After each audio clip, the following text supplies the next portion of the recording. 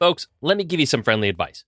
Do not be the creative who spends thousands and thousands of your hard-earned dollars on equipment each year without spending one penny on your marketing. If there's ever been a time to rise above the noise and do something just a little bit different to impress your leads and wow your clients, I would say now's that time. And my favorite way to do that is by leveraging print promotion using the photography that I am the most proud of. So our amazing friends at Bay Photo Lab have almost every product that you can think of, from magazines to photo books to promo cards that you can leave behind. And listen, if you just want something to dazzle your office or living space at home with, well, they have options for that too. You can get prints and wall displays from basically every style, from canvas to metal to acrylic. And the best part is you can get 25% off your first time order just by going to bayphoto.com, signing up today. They ship everywhere in the world, folks, and all their products look incredible. So do yourself a favor, start leaving an impact, whether it's for your personal memories at home or for your professional marketing at work. Bay Photo Lab, designed by photographers for photographers.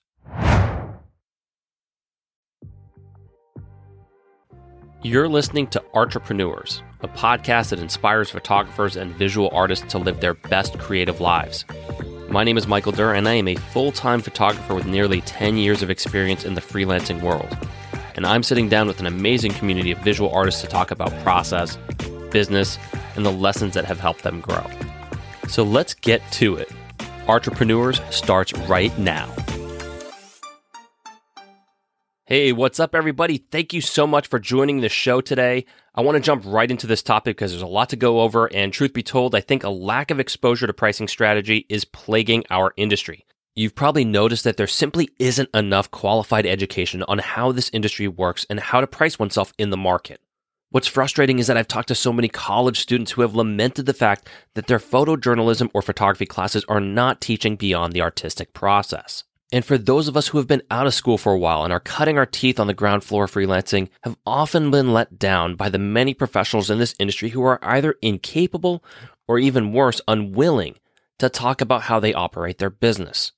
It's simply not enough to send creatives out in the world with just a portfolio and no background on pricing, negotiation, or client language. And if that's all we're willing to give the photography community, the ability to make a pretty picture, then really shame on us.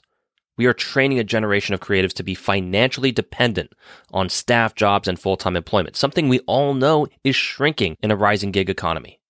So in my opinion, we need to acknowledge that employee habits won't cut it in a world that is aggressively moving towards freelance. We need to develop entrepreneurial skills even if we don't think of ourselves as entrepreneurs. And before I go any further, I need to clarify that in no way do I look down upon anyone being an employee and seeking out staff work, not at all. The work I admire most often comes from staff photographers.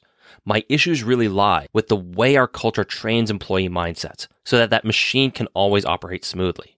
You see, all my years as an employee, I always felt pressure to acquiesce to what my employer wanted and ignore what would be in my own best interest.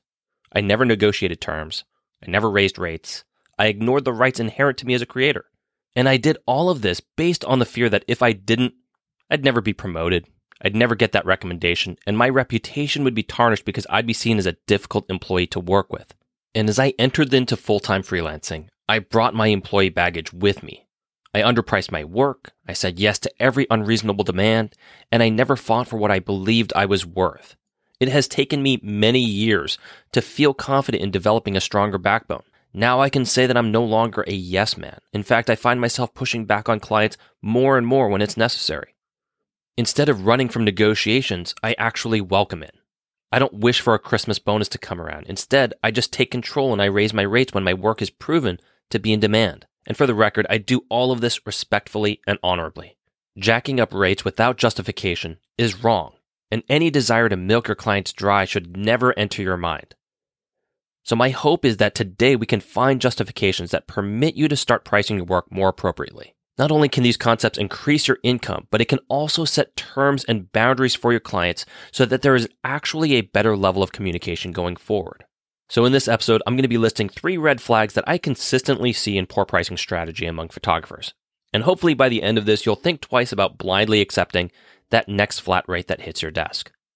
All right, so red flag number 1 is that you ignore the value of copyright. So when copyright is ignored, the monetary value that it inherently holds is not accounted for. And as a result, creatives consistently undercharge for their work because basically you're only pricing for labor. Copyright, simply put, is the right to copy. It is the exclusive legal right to reproduce your work and grant others the ability to use it for a specific purpose. The value in owning copyright is numerous, and I could go on and on about that, but that's for another episode. This episode's about pricing, so I'm going to mainly focus on the financial value when you're drafting a client estimate. Owning the copyright is going to allow you to make money off your work beyond just a day rate or an assignment rate. That's just paying you for your labor. What about the intellectual property? In my opinion, photographers should acknowledge both as individual fees, and when you start to separate labor and intellectual property, you start to see your rates naturally rise. Let me illustrate how easy it is to underprice. For an example, let's take a fictional magazine client who offers you $200 for an editorial day rate. The shoot might take about 4 hours, and they want to run 2 images in their next issue. You take the job because it's $200 more than you had to start your day, so why not? Well, if you take the time to break down your labor and your intellectual property as 2 different entities, and then you assign a value to each, you may find that your new rate far exceeds that of the one the client set. Maybe you want $50 an hour for your labor, and after researching licensing prices, you determine that maybe each image should be valued at around $50 each based on the size and placement in the magazine. Just by thinking about it in these terms, you've quickly put together an estimate that totals $300 instead of $200, and you've articulated to your client why your value is more appropriate. And keep in mind, I will go in a deeper dive on copyrights and determining your licensing rates in future episodes. For now, the most important takeaway is to simply acknowledge your copyright value, to break the mentality that an assignment fee or a day rate is more than enough compensation. I'm certainly not here to convince you to turn down work. Sometimes you don't have leverage to say that's too low. A client may come to you and simply say, these are our terms, take it or leave it. And if it's the best decision for you and your family, I'll never criticize someone's choice on that merit. But if you are frustrated with how low you're pricing yourself, start here. Start presenting yourself as an intellectual property business and not just a contractor business. All right, so we're moving on now to red flag number 2, which is you don't account for profit. So when you're pricing yourself to a client, ask yourself, what percentage am I building in to account for profit? Is it 5%? Is it 7%? Is it 10%? Have you ever considered it at all? If you're like most of the creatives that I know, this is the first time you've even entertained profit margins. And guess what? I'm guilty of it too sometimes. We're not all given the option to set our rates. Sometimes we're offered a job with a fixed budget and we just need to make a call on whether to take it or not. But when a client comes to me and asks me for an estimate, I do my best to at least account for it. How much profit really is kind of inconsequential at this point. You can figure out the numbers later. What's important is the why. Why do you need to buffer your prices to account for profit? Well, in almost every other transaction in your day-to-day lives, profit is implied. When you pay for a coffee at Starbucks, they're not just charging you solely for the cost of that coffee. That would be ridiculous. When you get an oil change at your local auto mechanic, you're not just paying for the cost of that oil. And restaurants don't just allocate its revenue solely for food costs. Folks, if that's how it worked, these businesses would be, well, out of business. They need to take care of labor, overhead expenses like utilities, rent, taxes, and they have to account for marketing, scaling, and emergencies. Building in profit into pricing is what allows individuals and companies to reinvest money back into their business. And if you only charge for the cost of your raw materials, which is your rent, salary, taxes, you'll be paying for upgrades and replacements or emergency expenses with your personal money and not your earned money. I have a habit of putting money aside from every paycheck into different bank account buckets. This way I don't overspend or take money away from a bucket that's meant for something else, like business. So as an example, it's very common for me to receive a paycheck, take 10% of that paycheck, and then transfer it to my photography emergency fund. The more I do that, the more I build up a nest egg the next time my shutter blows or my card corrupts and I need a replacement.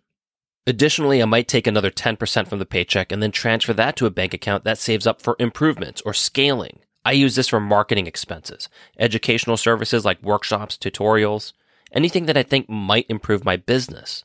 So with that 20% of my paycheck going to photography-related things, the 80% left over covers regular life expenses like insurance, taxes, groceries, utilities, transportation, retirement, shelter. So for me, I'm making sure that my prices reflect that savings buffer. Does it mean that every estimate is going to add on an extra 20% to compensate? No, sometimes it doesn't work out that way and you have to work within a client budget. But it's always being considered, and that's going to allow me not to pull from my personal money.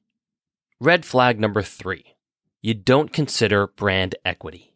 Now, hopefully you don't go pulling out the financial textbooks on me here. I'm just using this term somewhat loosely. When I think of personal brand equity as it relates to photographers, I'm thinking mostly about the perceived value that others attach to your brand, which can be influenced in many ways. It can be the quality of your work, it can be the content of your work, or the amount of experience you have in this industry. It can also be directly related to price. If you price yourself as the $100 photographer, there's a very good chance that nobody's going to see you as good enough to be a $1,000 photographer. Conversely, if a photographer has a 6-figure business, you may perceive his or her skills to be elite, whether you've seen their work or not. So who sets brand equity? Is it the client, the art director, the consumers? Well, in my opinion, you set it. You have to see the value of what you bring to the table. Your uniqueness, your experience, your value needs to be evaluated and set by you. There are way too many publications that like to group all photographers at the same valuation. I think it's ridiculous, of course, but it's not as ridiculous as our willingness to accept it. If I get hired to shoot a football game for a wire service, you're telling me that I could potentially get the same day rate as the person who has photographed 100 NFL games and 10 Super Bowls? Listen, if you have any leverage, use it. No client is going to offer you more money because you've won a Pulitzer Prize. You have to set that. That's your leverage. And sure, most of us don't have that resume I'm describing here, but if I'm being honest, I don't think it has to be that severe. I don't have many covers to my name. I don't have any celebrity portraits or Olympic games in my book. Hell, most of my big clients don't even have a lot of name recognition to get me in the door. The truth of the matter is my work and resume wouldn't get me into a lot of publications. I know that. But you know what else is also true? Many of them couldn't afford me even if I were good enough. And I'm definitely not saying that as a defense mechanism, where I say, oh, I didn't like you anyways when I really actually did. I believe in setting your value. Now, the market is going to respond in some way. It's going to be the ultimate decider here. If you're not getting any bites, then you may have to either lower your price or improve the quality of your images and or the services you provide just to justify your rate. But my point to all of this is that it starts with you. No client has ever come back to me and said, Mike, we're going to start paying you more. That doesn't happen. It has always been up to me to determine now is the time to start increasing my pricing. Now is the time for me to set my pricing at X. And I'll say it again, folks. My resume isn't overly impressive. My work doesn't compare to some of the colleagues that I have, compared to the guests that I'm going to be bringing on this show. But you have to find your worth. I've been a full-time freelancer for 5+ years.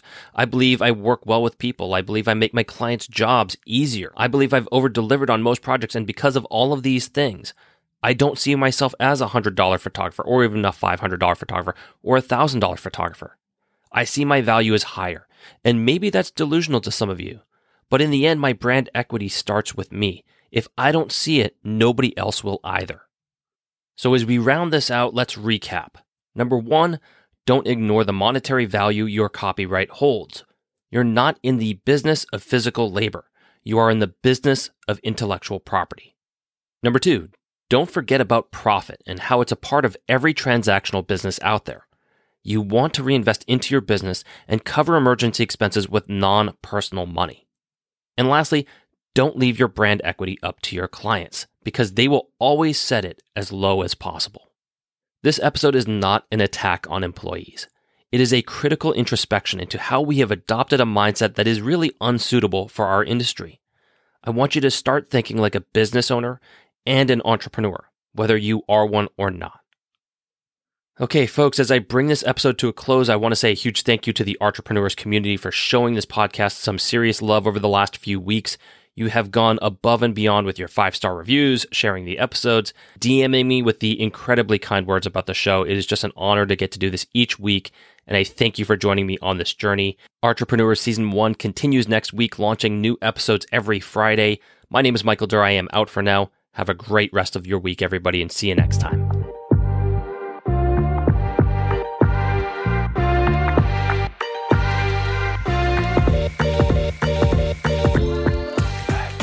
Hey everybody, this is Michael Durr. Thank you so much for making it all the way to the end of the episode. I hope you'll follow, tag, and engage with us on our Instagram account @EntrepreneursPod. We've also launched our website, entrepreneurspod.com.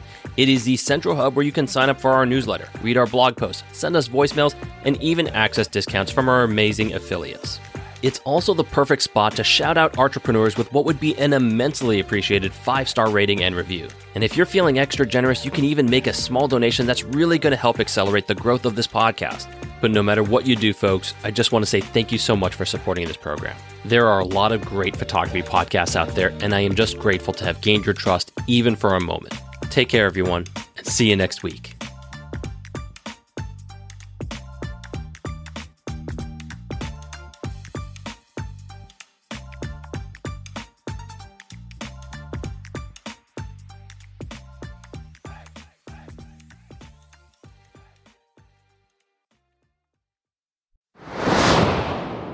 This episode of Entrepreneurs was brought to you by Bay Photo Lab. First-time orders receive 25% off on any professional photo printing product or service. Yes, I said 25%.